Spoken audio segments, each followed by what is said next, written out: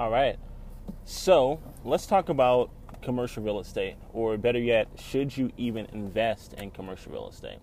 And I want you to know that I'm not suggesting that you should invest in commercial real estate solely to get wealthy. I am suggesting that everyone should at least take their shot at commercial real estate. And here's the reason why. You have a higher probability for success when it comes to scaling your real estate business holding or portfolio, all right? And you're more likely to have that happen by investing in commercial real estate.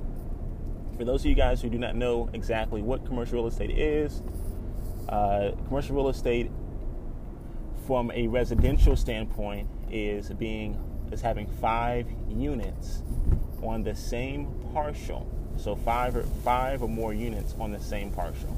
Okay? That is considered that of commercial real estate investing. Now, with that being said, there are other forms of commercial real estate outside of housing. We also have temporary housing or travel housing. You have things such as hotels, different types of estate that way. You have a gas station or convenience stores. You have other forms of commercial real estate such as parks, even amusement parks, retail banks or retail shopping centers, standalone shopping centers or standalone stores. Is also still considered commercial real estate. Businesses or where a business inhabits, that is considered commercial real estate. So commercial real estate is not just a apartment building. Commercial real estate is a lot more vast as far as its specialties than that of a regular standalone house, okay?